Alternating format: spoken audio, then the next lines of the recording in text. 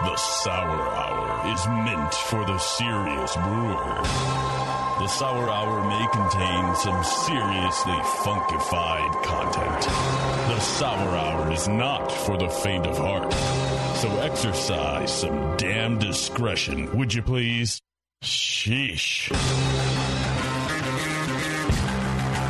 And now, here's the Sour Hour with Jay Goodwin.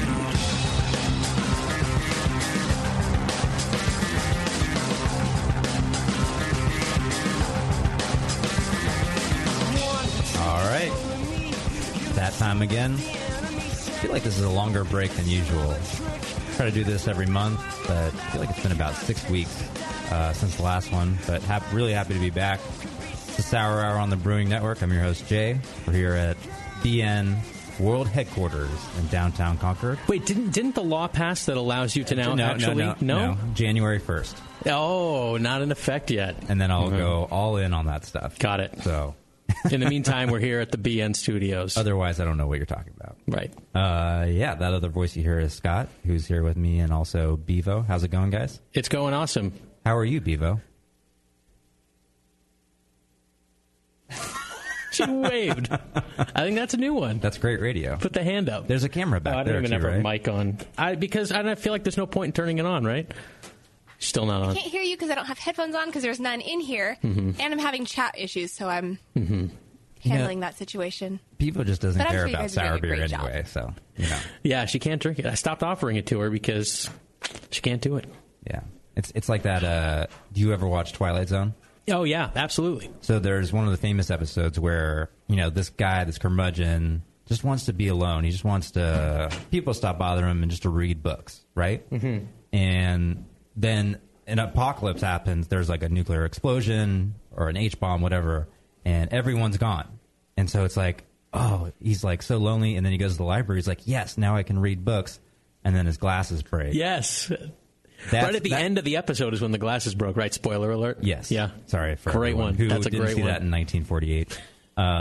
But that's Bevo because she's amongst all these books, but she doesn't like, you know, she doesn't like or can't read. It's very true. She doesn't want any of the sour beer that we have on the show. But wait until a bomb blowed us up, Bevo, and then there's no people sitting in front of you talking about beer. Oh, how you'll miss it. Yeah. Okay. Whatever you say. All right. Well, good to see you, Bevo. Good to see you. Yeah, we're here, and we're hoping that you'll be here with us, too, by participating in the show. We got a lot of response to our guest tonight, Trevor Rogers from Garde Brewing. Garde was only founded in 2013. The guy's like already achieved legendary status. It's been not 3 years. Yeah, you know, amazing. We've posted a few things on social media about getting Trevor on, and through that and some emails, we like a few people say, "Oh, it's about time." Right. And it's like, okay, so Rare Barrel's been open for 2 years. Garde's been open for 2 years. The show's been going for 1 year. You know, I thought we got to them pretty quickly. But people are like that itching to get more information about Garde and their beers. A lot of people, hopefully listening, have been lucky enough to try their beers. Really awesome stuff.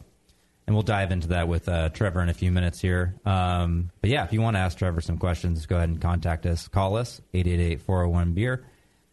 Bevo's here to woman the phones tonight instead of I will.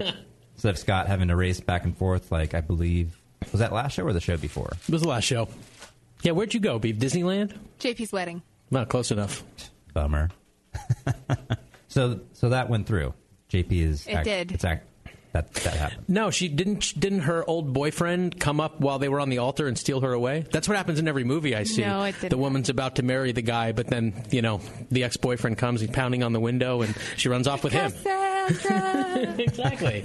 And you know she's really in love with the old boyfriend. Right, That's always how of it course. works. No, it was a very nice wedding, and they walked away from it marriaged. Well, good for him. JP likes sour beer. It's not that I don't like sour beer. Don't be offended. It's I that love it. She doesn't like us. Oh, yeah. Okay, well, that's a fact. That's- but no, that's acceptable. my body doesn't like it. It's a shame. Gotcha. You used to be so into it. You change, Bevo. You change. No more details needed about that. Join us on the show also by emailing us, Scott@thebrewingnetwork.com. Also now, Jay@thebrewingnetwork.com. I don't know what. Wow, we made you legit. Yep, fully legit. Fancy. I'm too legit Ooh. to quit For those of you who But cannot your see, hand was just outside of the camera views. he did in fact You just do looked the hand ridiculous. motions. Just know that I nailed it. I didn't know if you you're speak watching. sign language. Oh, yeah. Man, you're a man of so many talents. J-A-Y. Wow, he spelled his name. That's legit. And then he pointed at me when he said legit. Legit. All right. I'm almost through this. So, yeah, right. just participate. Watch us. If you're not watching us now, you're not going to later. It's okay. Subscribe on iTunes. Leave feedback, please. And, yeah. A couple things I want to mention at the top of the show before we get to Garde. One thing quickly is kind of for the pro brewers out there. The Brewers Association is having a vote, and it's going to close 28th. It's closing in 3 days on the 31st, and it's for the board of directors. So super important vote. If you're listening to this right now live, please, if you haven't voted yet, go ahead and you have an email in your inbox about it. So check out the Brewers Association board of directors vote and make sure you rock the vote. That was just a quick PSA for Brewers Association. Wow, that? in the style of 1996 MTV. Yeah, man. Rock the vote. Back to you, Carson. I thought that's what you said, but I wasn't sure. And I was no, he didn't say that. That was for the older people who are in the studio with me tonight. Yeah, the Gen Xers. A throwback. Oh, man, is that what we are? I don't know. No, I don't think so. No, we're in the no man's land in between Gen X and Millennial. I don't think they have a name for us. You think so? Am I a millennial? No, we're not millennials. Okay, I'm not. No. I don't want to be. No. You have to be born in, I think it's like 1990 and up. It's the 90s kids that are the millennials, right? Because they're like 22, 23, 25 now. I guess. I don't know. I don't know where they're I'm not a math guy, but I'm pretty sure. We could be evoking Wikipedia that while we're talking about let us sour know, beer. please. I want to know if our generation has a name. Yeah, if you were born in 82, 83, 84-ish. 85. On it. Don't tell me I'm a millennial. If that's the result that comes up, they're millennials. I don't want to hear it. Okay, a few of the things at the top here. In between the last show and this one, we went to GABF, which was awesome. Oh, how'd you do over there? It was a great time. Had a lot of fun. Rare Barrel won. Oh, you did? Yeah, a couple of medals for sour beers. You don't that was that was awesome. Getting recognized, huh? Yes, very, very honored, especially with the increased competition. I think it's great to see that category grow, and I think it's sour beer has so much momentum right now, where you're seeing so many things grow. You can do a sour podcast, you can write a book about American sour beers, you can have a Facebook group that's all about milking the funk, and you can have whole breweries that are just dedicated only to sour beer. And I think, one indicator of that is the number of entries at GABF, and it skyrocketed this year. I don't know if it doubled in that category, but it came close to it. I think they had to shut it down, actually, at some point. No kidding. It doubled in 1 year. Wow. Yeah, so, that's putting it up not at the same total entry level of, all the hoppy beer categories, but a similar growth rate at this point. So, it's possible that it could get up to that point somewhere. Well, especially because it's, except for the couple examples of, kettle soured or short turnaround sour beers, I'm assuming the vast majority of the entries in that category are long turnaround time beer, right? Possibly. Actually, I think that an overstatement? I think that category is actually better set up for kettle sours. And really? Kettle sours have won in that category before. I know the Commons has won. They make great sour beers up in Portland. So wood-aged beer, is that where I'd find more of the longer turnaround? Probably, but it's hard to fit the kind of beer we make into the category. Technically, I don't even think we're supposed to be in this category because you don't want barrel-aged flavors or Brettanomyces flavor or aroma in this category. But your beer doesn't have flavor or aroma because you're not going for it. You're using it for other purposes. Exactly. Even though all of our beer has Brett and all of our beer is barrel-aged. So it doesn't have in the rules that you can't have Brett. The rule is there's not supposed to be Brett character, right? Which there isn't. Right. So that's the workaround there. But I think otherwise it is set up well for kettle sour breweries, and maybe that explains the big jump in entries. Because I think a lot of people are experimenting with kettle sour beers. And hopefully you've been listening to some of these shows because we've really gotten in-depth on some of the kettle souring techniques. But one last thing I want to hit on when it comes to GABF was when we were lucky enough to have a pretty busy booth. If you waited in line to have our beers, we really appreciate it. Hopefully when you got to the front, it was worth it. But one thing that really was a big takeaway for me was that the people who, when I was at the booth, came up and said they listened to the show. And that's nice. Something that I always appreciate. Some pro brewers, a lot of home brewers, and that was just an awesome thing to see. So thank you for that. That definitely keeps us going here. And, I think this show has gone from, hey, I think this would be a cool idea, and I think people would get a lot out of this, to now I'm really looking forward to doing the show, and I'm having a lot of fun doing it. Not that I wasn't having fun at first, but it's like the response has been so overwhelming that it's just motivating me more to, continue to do the show and have a great time doing it and involve a lot of new groups. Yeah, you just get more comfortable with it. I mean, I can think of a million things in my life that was you're sort of nervous and trying to stumble your way through it, and you're not confident in your ability to do it. Mm-hmm. And then once you get more comfortable and you develop those things, then you can just focus on the fun part. Yeah, just seeing the people respond to it in the way that it was intended has just been amazing. So thank you guys so much for that. That's cool. I also want to point out that luck has nothing to do with why you had a long line at your booth. Just want to say, because people say that all the time. It was so lucky. An insane line. Oh yeah. Did you stumble by it or have to fight your way through it? Oh no, it was right next. It was right next to the women's room for the record. Oh, so was that's it why really? Bevo was probably over there. That's not true, because I do enjoy small bits of sour beer. Mm. So I was able to handle a 1 ounce pour. Yeah, but I didn't wait in line. No, I'm too good for that. Why would you? But thank you guys for coming out. Really do appreciate that, and all the support for the show. Yeah, I mentioned on the last episode that we're opening up our club, or we did open up our club. I realize I should have mentioned that earlier, because I think the live listeners probably got word of that, but then the podcast came out maybe around or right after the club had opened, and we just got overwhelming response for people to sign up to the club, and unfortunately we had to cut it off at a certain point. There's all sorts of problems with the servers going down again, and man, we could do a whole podcast on servers. I know more than I ever would have wanted to about servers, but if you tried to get on there and weren't able to, we apologize for that, but we really appreciate all the support for the people who did try, and for the people who got in. Hopefully we can deliver you some great beers in the next year in 2016. And then you plan on opening it again in a year? Yeah, every year at the same time about. Is that fluid? Like, what if you figure out some way to increase your production a lot 6 months from now? Mm-hmm. Will you open it up then? Is it just due to production numbers? Yeah, it is due to production numbers, but it's the club. The club gets their own beers that are blended exclusively for them. So we kind of need to set that. So we've already started to work on some beers that may potentially be club beers. And being in the business of making sour beer, you have to do things 9-12 months in advance.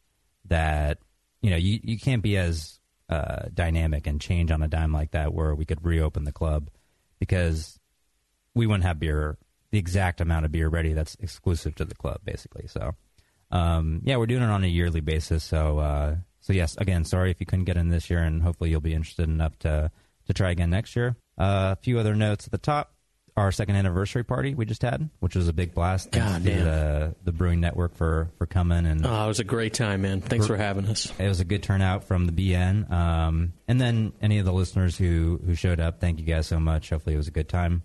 It was a great party, though. Man, that's worth a trip. If you're not in California, find out when the next Rare Barrel... I guess you do ticketed parties. Is it just the one a year, the anniversary party? Yeah, we'll do some random stuff where, a brewer friend will be in town, and maybe we'll do like a tap takeover or something like that. Yeah, we do some ticketed events. Usually, just follow us on the Facebook, the Instagram, the Twitter. Well, definitely mark your calendar for. I know you guys only do limited ticket sales, but if you can sneak in there and score yourself a ticket mid-October, that's a party to be at. Yeah, it was a lot of fun. I gotta say, I had a great time as well. And speaking of just Rare Barrel stuff to keep an eye out for, we're coming out with our beer Map of the Sun, which is our apricot sour beer. Yes. This is the second time we blended it. I'm really happy with the way it came out the second time. And, a lot of what we talk about is, improving sour beer techniques. And we take a lot of what we discuss on the show, learn on the show from other brewers, and learn at the Rare Barrel and try and apply that forward. So I'm really excited that this beer, for me, is even better than it was in the first year. And it's even the first year beer, it's been maybe our most popular beer overall. So it was incredible. I think it was my favorite, if I had to pick one. Awesome. Yeah, that's great. Cool. And then just some show stuff quickly before we get to a break, and then we bring on Trevor. A few corrections from the last few episodes. We talked about, someone had a question about like a Cheerio kind of flavor or aroma in their beer. And I think we may have had Dr. Lambic on at the time. We speculated about what it was. And hopefully a few people have emailed in and kind of identified that for us. And that's, I think, let's both attempt this. Why don't you try to say that first, Scott, what that is? Tetrahydropyridine. Nice. Wow. Boom. You got that. I've been practicing that to say it on the air, and I'm not even going to do it now. So it's commonly referred to as THP, but you nailed it in about 2 seconds. I talk good. So what I would recommend if you guys are interested or ever had that flavor, go ahead and check out the Milk the Funk wiki, because that's where my printout is from, and it's just an awesome resource. I don't really want to go into the whole thing because it's pretty complicated, but basically, yes, the Cheerio flavor is a flavor you can get from sour beer production. One part I want to read off of this is just that in higher amounts, it can taste different or smell different than it can in lower amounts. So in high amounts, it could be that mousy or urine, maybe a cat pee kind of thing. And then in lower amounts, Cheerios, Captain Crunch, breakfast cereal, cracker, biscuit, tortilla, that kind of thing. So lower amounts is good. Yeah. But yeah, I encourage you to go over to the Milk the Funk wiki, just type it in, and you'll learn a lot more about it if you guys ever need to troubleshoot that off flavor. Other correction, I realized that when we were talking to Dr. Lambic, also we had talked about carbing samples that are room temp, and I mentioned that we carbonate the samples in the same way at the Rare Barrel, but I switched the order. So what you want to do is cool down the sample first, and then shake it up with the carbonator cap. So go ahead and check out I believe the Q&A episode if you're interested in that. But yeah, the most recent show was actually with Lauren Salazar from New Belgium, our first repeat guest. Jamil came in the studio. We were able to taste some of his sour beers, and we talked about our New Belgium collab. We had a nice Q&A, story behind the Rare Barrel. It was a great episode, the last two parts. Definitely recommend you guys go and check that out. Had some at your anniversary party. Yeah. And it was. I think it was getting a little better as time went on. I think it was only a month and a half in between tastings, but noticeably different, and I enjoyed it even more. Good, because I think it's all gone now. So. Oh well, I was looking forward to sampling it further along in its life, but I'm not surprised that I'm not going to be able to. Well, yeah, we're going to use that beer as an inoculant for the PH1 barrel that we got, and if maybe that's the other update in between then and now. The whole barrel that our brewery is named after has been delivered. That's right. To the Rare Barrel. I can't believe it wasn't mentioned before. What is it, minute 19? Yeah, I guess it's so much has been going on. It's in the Rare Barrel now. Yeah. And it's full of? A little inoculant, which may be air on the side of awesome, and then we just added wort to it. So we're propping up the yeast and bacteria inside the barrel. Are you writing anything on it? Because PH1 is just kind of scribbled on there. Someone wrote it in just like the pen. Yeah, it's an old ratty barrel, and on there is also written the Rare Barrel. We didn't write that. That was already on there. And then I think on there also is Beat for beatification.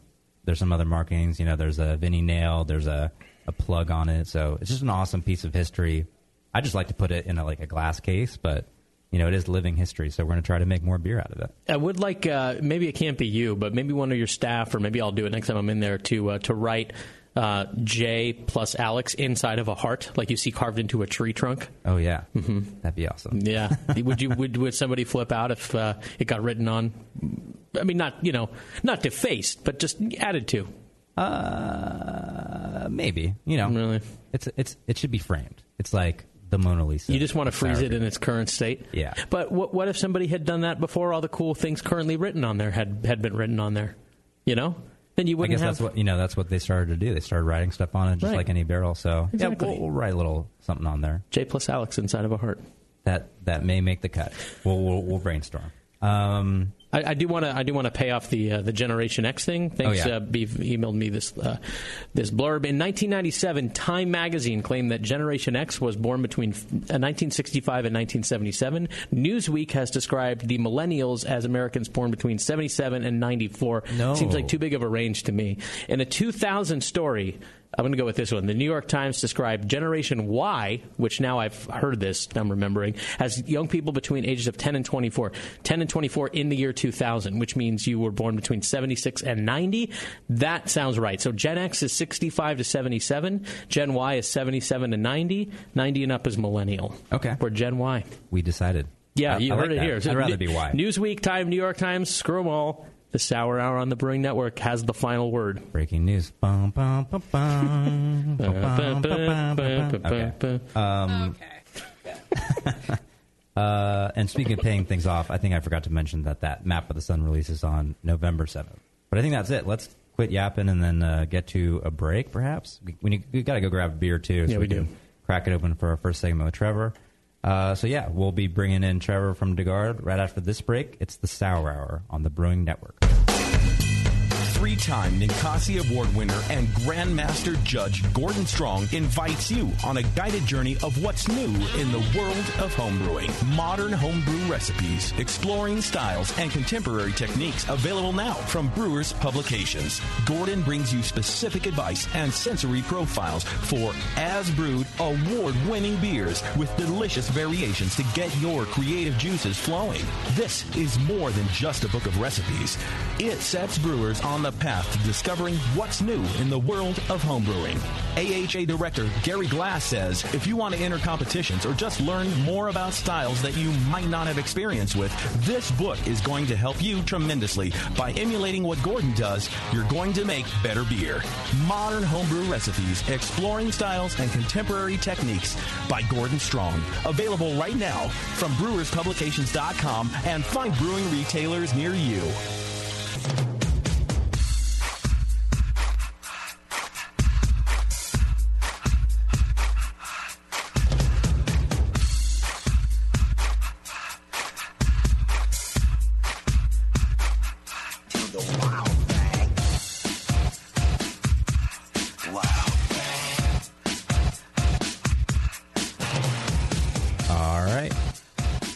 We are back. The Sour Hour. Got DeGarde Brewing on tonight. Very excited about this. The people are excited. Lots of response online. Ask for some questions. Hold on a second. What is happening? Bevo's dancing to the rejoiner, so okay. We'll let's let it just roll. wait for a second. No, it's fine. We can continue. No, we're waiting. No. I'm done. Do you know the lyrics? Only the wild. Honey. I knew I knew honey was coming. I just faked that. Word. You just picked a word and it was the right one. Unease. Boom. Yeah. All right. Well, let's dive in. Is Trevor on the line with us? Trevor. Yeah, can you hear me there? Yes, sir. Thanks for joining us tonight. Hey, it's my pleasure and honor to be on here. Thanks for the invite. Of course. I think there's a lot of people who were excited to see that you're going to be on, and now are excited to listen to you.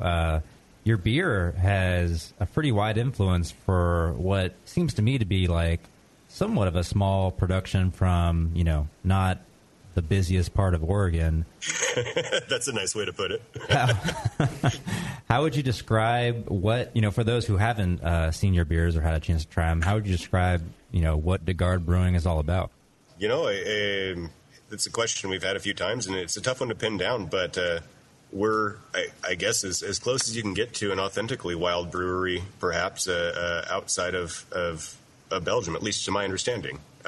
We're strictly reliant on our local yeast and bacteria here. Everything's run through our cool ship. Very much a local manifestation. Awesome. So, that's a pretty strange process. It's like you said, being an all-wild brewery. Can you take us through kind of maybe just your typical process? What's your brewery like? You mentioned you have a cool ship. How does that work? How long do you leave the beer in there? And then where does it go from there? What kind of aging time do your beers typically have? Yeah, there's certainly some variability, but the fairly standard part of it is, we behave like a more standard brewery in that we, still do a typical mash procedure, although some of our recipes are mashed much higher than might be normal. Post that, everything gets run to the kettle. Post boiling, everything gets run to the cool ship. Typically, we run in there in the early afternoon, say about 3 o'clock, 4 o'clock, depending on how on the ball we are that particular day. And then depending on the ambient temperature, we'll usually be running out around noon, give or take a couple hours the next day. After leaving the cool ship, it's run into oak. whether that be a standard size barrel, puncheon barrel, or some of our larger oak tanks or foeders. And it's fermented in there, fermented and aged on the lees, so it doesn't get transferred off of the yeast. And then I think the shortest turnaround time we see for the beers is about 3 months. And that's some of our Berliners, or Berliner inspired, I should say, goes inspired.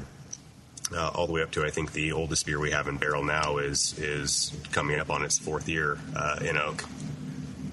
Gotcha. Yeah, and after that, we taste barrels, tanks, and such, compose blends, run it into blending tanks, and bottle or keg. And so at the time that you put the beer in the cool ship, what's the temperature and pH like? Is it, boiling hot and then it cools overnight? Are you knocking out at around 5 pH, or do you lower the pH at all when you do your knockout to cool ship? What's the wort like? So again, that's going to be somewhat recipe dependent. Everything that goes into the cool ship is basically wort that you could find at any brewery. Obviously, we might use some more adjunct grain or something, wheat, etc. But it goes in boiling hot, is cooled naturally and ambiently. No assistance from glycol or anything of that nature. We don't use any additional acid treatment post mash. So we will adjust mash pH on occasion. Sometimes we shoot for instance, in the Berliner or Gose-inspired beers, we try to lower the pH to inhibit enteric bacterial fermentation, so that effectively shortens the timeline because you're not reliant on Brettanomyces to come through and clean up a lot of the off characters that otherwise would be produced. So since you start with a slightly lower pH at the start of fermentation, you'll still see a little bit of that funky character, but not to the extreme you normally would, and then hence the year-long or 2-year-long cleanup timeline. Gotcha. And it seems to me that you have a pretty good handle on what microbes are doing what to your beer. How long did that take you to get a sense of that? And then what microbes do you think are what are the most distinctive in your beer? Do you have them isolated? How do you repitch them? How are you dealing with the critters in your beer? Well, Armand just recently told us when we were in Belgium that if you think you know everything or anything, you need to rethink that. So to claim that we have a perfect handle on our process or brewing in general, I think would be misspoken or overstated on our part or anybody's part. We have a pretty good idea how our wild yeast and bacterial will behave in tangent with each other and when we provide different stimuli to them. But, of course, there's always variables, and they have a tendency, being really wild and not a cultured, quantified pitch, that they want to do their own thing. So we don't repitch yeast. The only time we do add any yeast to our beer is for the beers that have spent less than a year in oak, because they tend to have a elevated concentration of Pediococcus, naturally occurring Pediococcus, and other bacterial populations. We will occasionally use wine yeast at that point, added to the blending tank for the reconditioning process to ensure a healthier outcome. Okay, so when you're using the blending tank, is that right before packaging, or are you talking about a tank that blends the beer before going into barrels for further aging? Oh, good question. Yeah, it's right before packaging. So after we've made our final determination on what the composition is going to be, chosen the barrels, or if it's coming from a larger tank, we'll run the beer in and then add yeast to the tank immediately prior to running into bottle or keg. Gotcha. And when it comes to using your cool ship, I'm sure there's quite a bit of variability. I think you've mentioned different manipulations you do for different recipes. What have you found have been the best practices for you, and what changes in process or procedure do you feel like directly led to kind of desired results for your beers? Boy, it's we do such a range of different beers. I mean, obviously all wild and some element of acidity to them, that the best practice for each one is pretty wildly different. For instance, I think we've found, and I wish we'd started earlier, that both our tastes have gravitated towards less acidic beers, and as we've aged stuff beyond that 2 and 3 year mark, we found that we wanted a lower acid contribution during the long-term aging, so we've been progressively upping our hop schedule.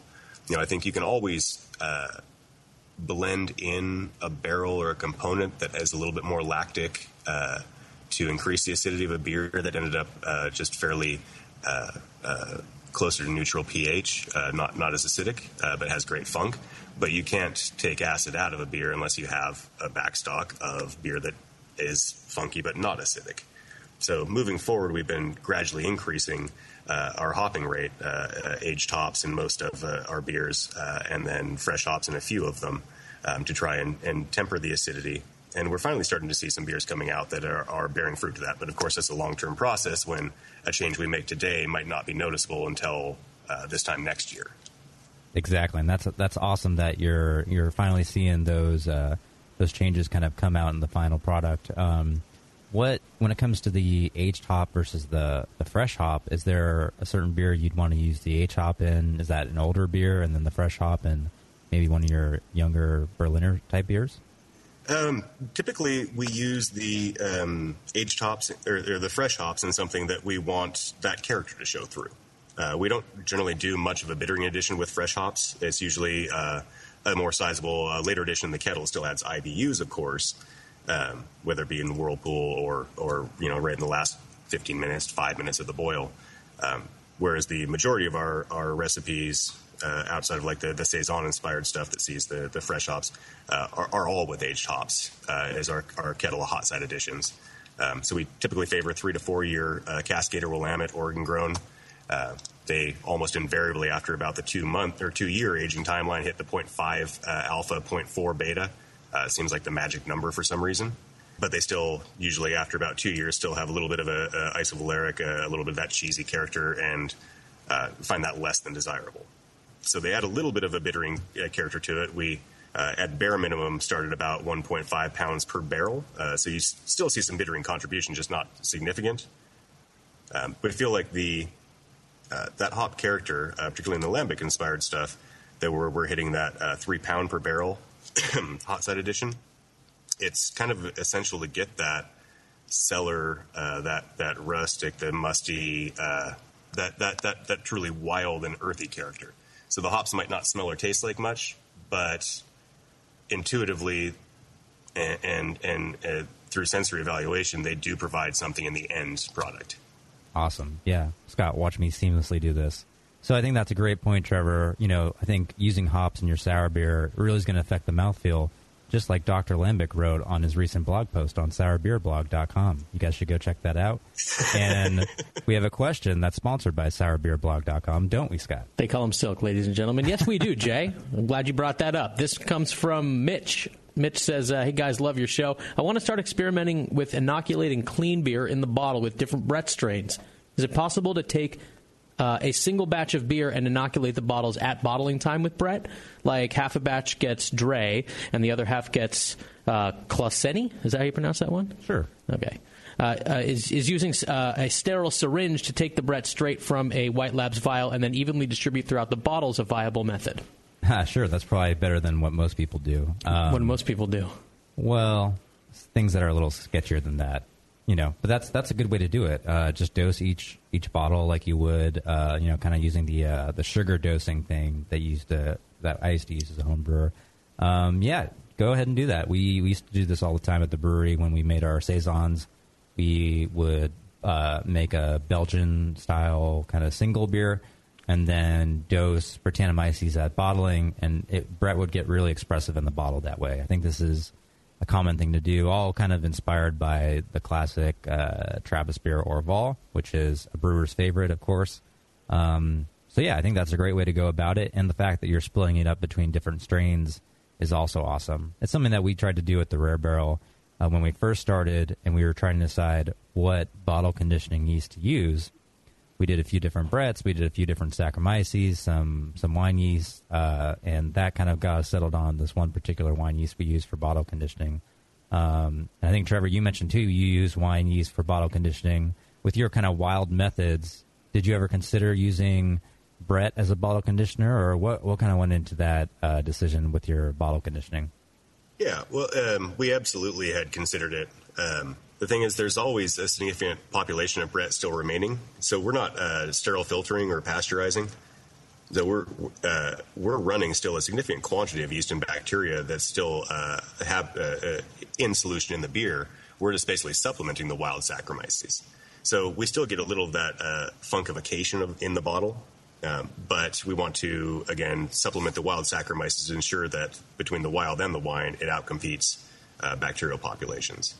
Yeah, I think that's a good way to go about it. And I've been lucky enough to have quite a few of your bottles before, and the carbonation level is always right on point. So I think you're doing a great job with that. Well, you might be the first person to have given us that compliment. Oh yeah, have you had trouble with that? I think that given the variability of wild fermentation, that there's going to be a little bit of give and take with even within the same recipe. So I think we've gotten better over time, but we might target 3 volumes on a particular beer, and we have to go into that knowing that even with our best educated guess on where we're going to end up, we could end up at 4, we could end up at 2. Unfortunately, most of the time it's much closer to where we want, but we have seen that kind of variation where the remaining fermentables might not be metabolized as much as we expected, or where the yeast just decided that they didn't want to consume all of any added fermentables to it. # sour brewer problems. Exactly. Yeah, there's actually a great system product that you homebrewer can use if you want to see if you can go into Garde territory and not have to treat your water for most of your recipes, or you do have to treat your water for a lot of your recipes, which I think is the majority of you. It's called the iDip. If you go to smartbrewkit.com, you can use this awesome, you don't even need to do maths. Is this the thing that Nate was talking about using on the session? Exactly. Same product. Oh, okay. Yep. So it's the only meter on the market, runs water tests with no math needed, which makes me immediately be in love with it. It's a handheld water tester. It's got an app. It pairs via Bluetooth. It updates your water results instantly to your own water profile. I mean, you really can dial in your water to the 1/millionth of a part per millionth. Wow. Sign me up. The millionth to the millionth. Yeah, smartbrewkit.com. Enter code TBN15, and you'll receive free shipping plus a bottle of reagent for free. It's a $70 value, and support those who support these shows, and use the most awesomest product that was ever developed for water treatment while you're at it. Yeah. Yeah. I want to go to that. Smartbrewkit.com. Awesome. All right. Well, so much more to get into with Trevor. Let's take a quick break. And then we're going to come back and talk about the beer we have open right now from Trevor, which is Printemps Melange, and get into some more topics with Trevor Rogers, co-owner of Garde Brewing. We'll be right back on the Sour Hour. Have you ever dreamed of attending the World Brewing Academy? This year, thanks to Lallemande and Danstar, one lucky brewer will make that dream a reality for free. Lallemande and Danstar invite you to enter the Beer School 2016 contest. One lucky grand prize winner will receive fully paid tuition to the 2016 World Brewing Academy web-based concise course in brewing technology, worth almost $4,000. From now until December 11, 2015, every Danstar yeast packet you use is your ticket to enter. Visit danstaryeast.com for the details and to print your official entry form. There's no limit on the number of times you can enter, so get brewing with Danstar and get your entries into the Danstar 2016 Beer School Contest. Whether you want to build your homebrewing skills or build a career as a professional brewer, this course will change the way you think of beer and brewing. Enter at danstaryeast.com and get the dry yeast advantage with Lallemande and Danstar Premium Brewing Yeast and enter to win.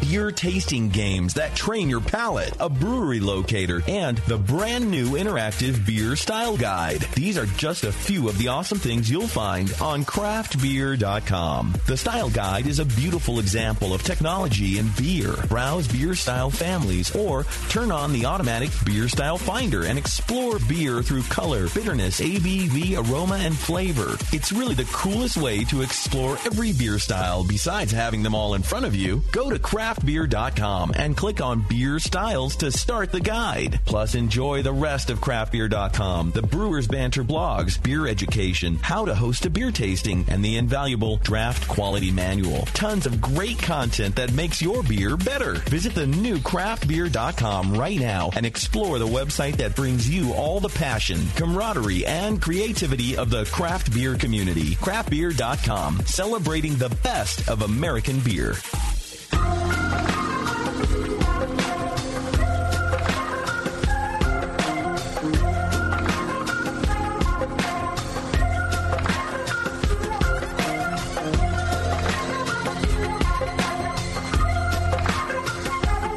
All right, we're back. The Sour Hour. Trevor Rogers from Garde Brewing still with us. You know, Scott, we talk about a lot of cool yeast and bacteria on the show. You know where to get it. Pray tell. Wineandhop.com, the wine and hop shop, of course. Oh, so you mean Didn't if I you was... know? I talk about this every episode. I should know, you're right. If I lived in Madison, Wisconsin, they'd be my local. They would be your local. Put your money where Jamil's mouth is and shop at your local homebrew shop. A lot of people live in Madison. Yeah, that's true. A lot of people who drink beer, for sure. Let's see, here we go. What are you doing? Siri, how many people live in Madison, Wisconsin? The population of Madison, Wisconsin is about 233,200. That's a lot of people that can shop at the Wine and Hop Shop. Yeah, college town. Definitely a lot of home brewers there. But they have Omega Yeast and Giga Yeast now. Giga Yeast is a local small yeast lab here. So, yeah, go check them out, wineandhop.com. Most items are going to ship within 24 hours. You know the drill. BN listeners get flat $8 shipping on orders under 50 pounds. Enter BN shipping in the notes field of the shopping cart. And that discount is going to be taken off after checkout. So visit them, the Wine and Hop shop, wineandhop.com. I will never not trip over that. The Wine and Hop shop, wineandhop.com. You just nailed it. Never say never. Oh, yeah. Well, you'll edit it to make me sound great, just like every show. Always. Well, you'll edit it to make me sound great. Well, you'll edit it to make me sound great. No one knows that in real life I have a really high-pitched voice. You know, it's all modulation. Yep, and I appreciate that. Speaking in one of those voice changers that the guys from Scream used. Oh, yeah. Yeah, you just can't see it. I miss Scream. They should do a remake. I think they did. I mean like another one. Kind of like they're doing with Indiana Jones, you know. Should Wes Craven direct it? Sure, why not? Yeah. I'm all for that. I mean, geez, it's already been it's coming up on 20 years already since those movies were out. Why not? Yeah. It's time for a remake. Trevor, are you a Scream fan? You know, it's been so long since I've seen any of them, I don't recall. Wow, so it really made a huge impression on you. Obviously. You must have loved it. He's being polite. He secretly hates Scream, and, you know, he's just being nice. Worst movies ever. All right, we are back with Trevor. Let's talk about some beers he sent us. So... we've got I believe it's called Printemps Melange in one glass in front of us. Can you tell us about that beer? And before you do, Trevor, I just want to know why you sent the beer to Jay instead of sending it directly to me. How am I supposed to drink the beer to my face and not share it with anybody if you're sending beer to Jay? You know, we were told by a number of people in online communities that we shouldn't send it directly to you for fear. That's exactly what you said. I told you, Scott, it's viral. Now everyone knows about this. To be quite honestly, we had Jay's address on file because we've shared some beer back and forth before. So that was the easy route. I got you.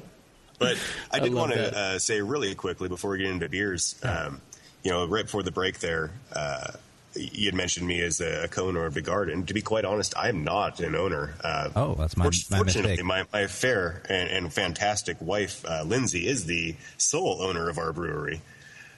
And is much better at the ownerly duties. I'm merely a humble brewer here. So is head brewer, I suppose, but brewer nonetheless. Is that your official title then, head brewer? Yes. All right, let me just pause the show and cross it out on my sheet. Did you? Head. Because, I mean, I Google, everyone's got their own different title, and I just, Google his name and then pick the first one, and it's like, some article that you were interviewed for, and it's like, oh yeah, co-owner. It's like, boom, co-owner. Well, and no hard feelings there. I think both of us have been a public face of the business, so it's a frequent assumption that I am. But she's the one that really built the backbone of this. I just make beer, which she also does a great job helping with. That's the way to be. Yeah. Awesome. So, let's get into that beer. So we're talking about Printemps. We got that in our glass in front of us. It's amazing, by the way. Tell us how you make this liquid gold. Well, it's a kind of collaborative effort tasting through with our other two assistant brewers here, Jared Allison and Mark Pearson. We, as with all of our blends, go through, pull some barrel samples.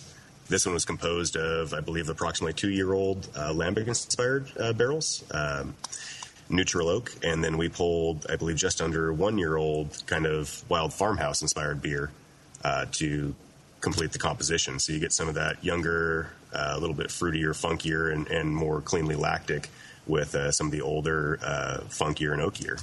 Oh, that's brilliant. And I think on the label it said cognac barrels. Is that right? Yes. The lambic-inspired component was cognac. Okay. How have you experienced the cognac barrels in your cellar? Is that something that you like to work with, something that's giving you trouble? How has that influenced your beers? A little bit of both, man. We've seen a little bit more of an oxidative character and a progression towards a more acetic character than we'd like in some of them. So there's been a little bit of culling involved in that. What we do like is that they provide a really nice musty character, a bit of that like, you really think cellar, what we think of as like basement or cellar, which we dig, as well as a little that orange, almost like liqueur and cognac note. So kind of a fun combination. Awesome. Yeah, it's not something you see all the time, but I think it pairs well in this beer.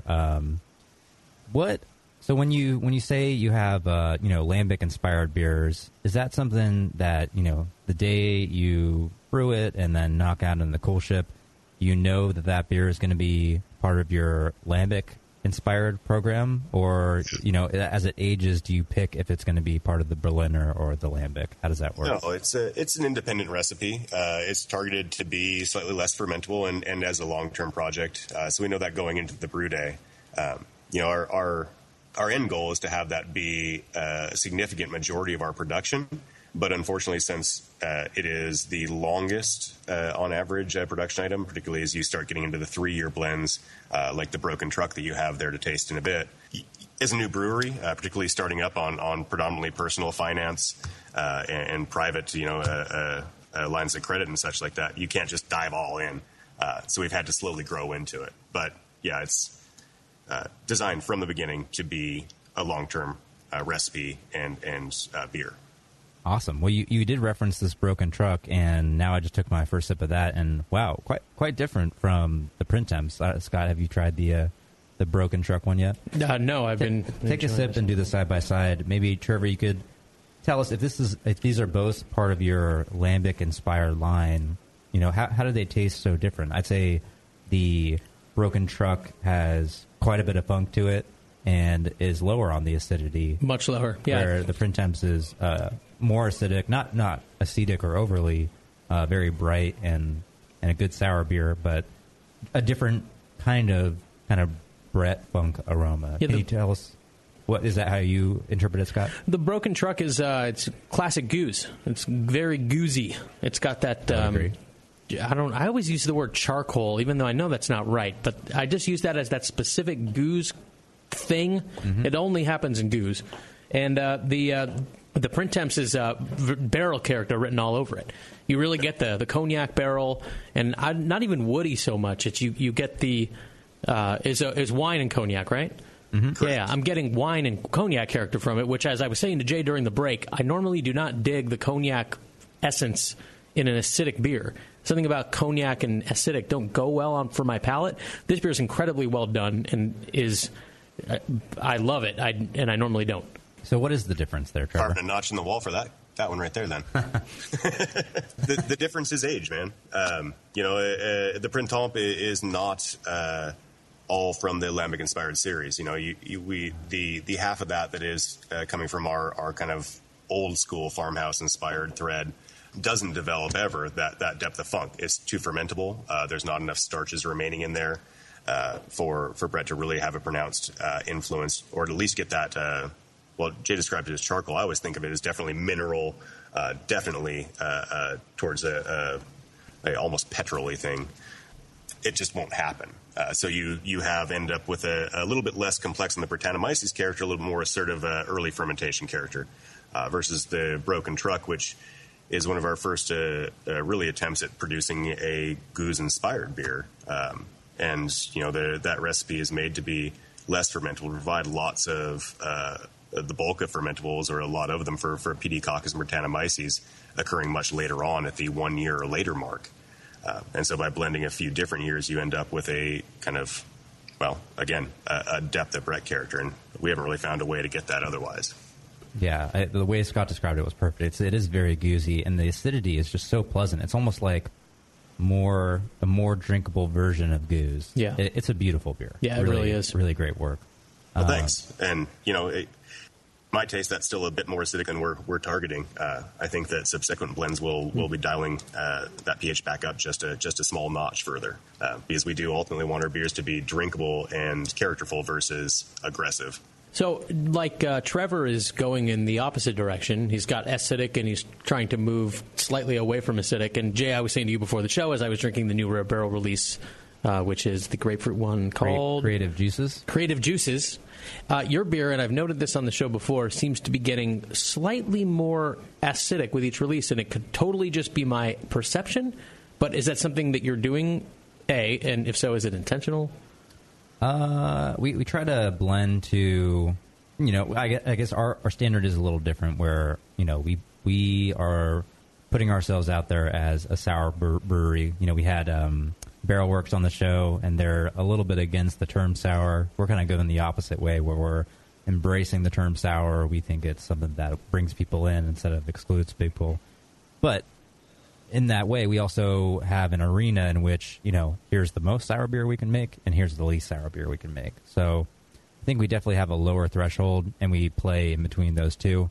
And with all of our experiments that we do, a drift is only going to be natural. I'm sure we'll drift back at some point just based on whatever we're experimenting with at the time. I keep stressing that we don't have a house character. And maybe the way we make beer is our character, but we certainly do drift back and forth. But again, just transitioning back to this broken truck and what Trevor was saying about that, I think this is going to be a really interesting beer with those adjustments that you said, Trevor, because you're talking about maybe integrating the hops more to lower the acidity. I think, like we touched on with the Sour Beer Blog article, with the mouthfeel, the tannins, I think that would make this even more, increase the perception of the kind of Belgian lambic style beer even more. Although I think the acidity would be lighter than those end up being, but it may just have all those great characters you want in a more drinkable package, basically. Yeah, and I think, I'll agree with you. I think you said it better than I probably could. We don't shoot to make necessarily sour beer, but it's going to be acidic. Sour is probably the best description, the most approachable to the vast majority of consumers. But ultimately, our biggest goal is to have something that is again, characterful. But I agree with what you're saying about the tannic contribution from the increased hop load and a hot sparge for that particular recipe that we use. That we are seeing that the batches that are coming up on their 1 year timeline now that have seen the first time we started really hitting where we're at now, the peak hopping level, do have a little more tannic backbone, and in fact are showing even an increased depth of Brettanomyces character that was absent, or not absent, but diminished in prior iterations. So it seems like a positive progression, just hopping it far more than we ever thought would prove necessary or proper. But again, you have to try and figure out what does work the best. Awesome. Well, the progressions we're already seeing in some of the beers we're tasting from you. It just shows you take your process seriously and you're making a lot of improvements. I want to ask a couple of questions here. Question one is for the listeners. It's like, if you want to be serious about making sour beer, what do you do? Scott, what would you say? Have a lot of extra equipment. From wineandhop.com. But definitely. The other thing to do is listen to the other BN shows, like Dr. Homebrew, Brewing with Style, Brew Strong. All those shows are going to get you where you want to be as a brewer. I mean, really, it's a brewing education for free from the Brewing Network. So that's awesome. And then when you're done with that, listen to the session, I guess, whatever. I mean, it's not the best, but it's okay. It's good for brain dead listening when you're washing dishes or mowing your lawn or something. Mm-hmm. Yeah, or when your girlfriend watches Bravo. which, Exactly. That's going to. And you can sit there on the couch with her and have your quality time while she veggies out with the TV, and you have your earbud in your left ear. The ear that because if she's sitting on your right, you have the earbud in the left ear, and you do what I do. You cut off one earbud, so there's just one left, and they can't even see it. It's like the stewardess comes around, can't see that your phone's on airplane mode, and your girlfriend can't see that you're not listening to her. Scott, you have not seen The Real Housewives because you can't have one earbud out. You have to have the Bose noise canceling. It is the worst shrieks you've ever. It's just shrieking the whole. It's just. I don't even know how long it goes on. Maybe 2 hours. I don't know. But it's just shrieking the whole episode. Oh no! But anyway, that's when you should listen to the session. Basically, question number 2 is Trevor. Can you hang on with us? I think we're going to come to our show break, ending part 1, but we'd love for you to stay on for part 2. I got a lot more questions for you. Is that cool? Yeah, man. No problem. All right. Well, we're here with Trevor from the Garde. That's the end of part 1. And I do not think it's possible for you not to listen to part 2 after that. That's when all the good stuff's coming up. I saved all the good stuff for part 2. And we saved some beers for part 2 as well. But those first 2, man, awesome beers, right? What's the truck one called? They're again? incredible. Broken Truck. Broken Truck. Yeah. Really, it's like goose. It is. It's a classic goose. It's incredible. It's a little less sour. I mean, I love it because it's more drinkable. It's awesome. I would love to do a side-by-side with this and Cantillon Classic Goose because they taste so similar to my palate, not having one next to the other. And I bet you if I had them side-by-side, I'd see how many differences there truly were. For sure. But it's a fantastic Maybe goose. Bevo should try that, the Broken Truck. It's not as sour, She shook her. She did that thing where she shook her head, yes. but it was a very compact shake, almost a twitch. Oh, wow. All right, we'll keep going with Trevor, answer some of your questions, and talk more sour beer next on part 2 of the Sour Hour.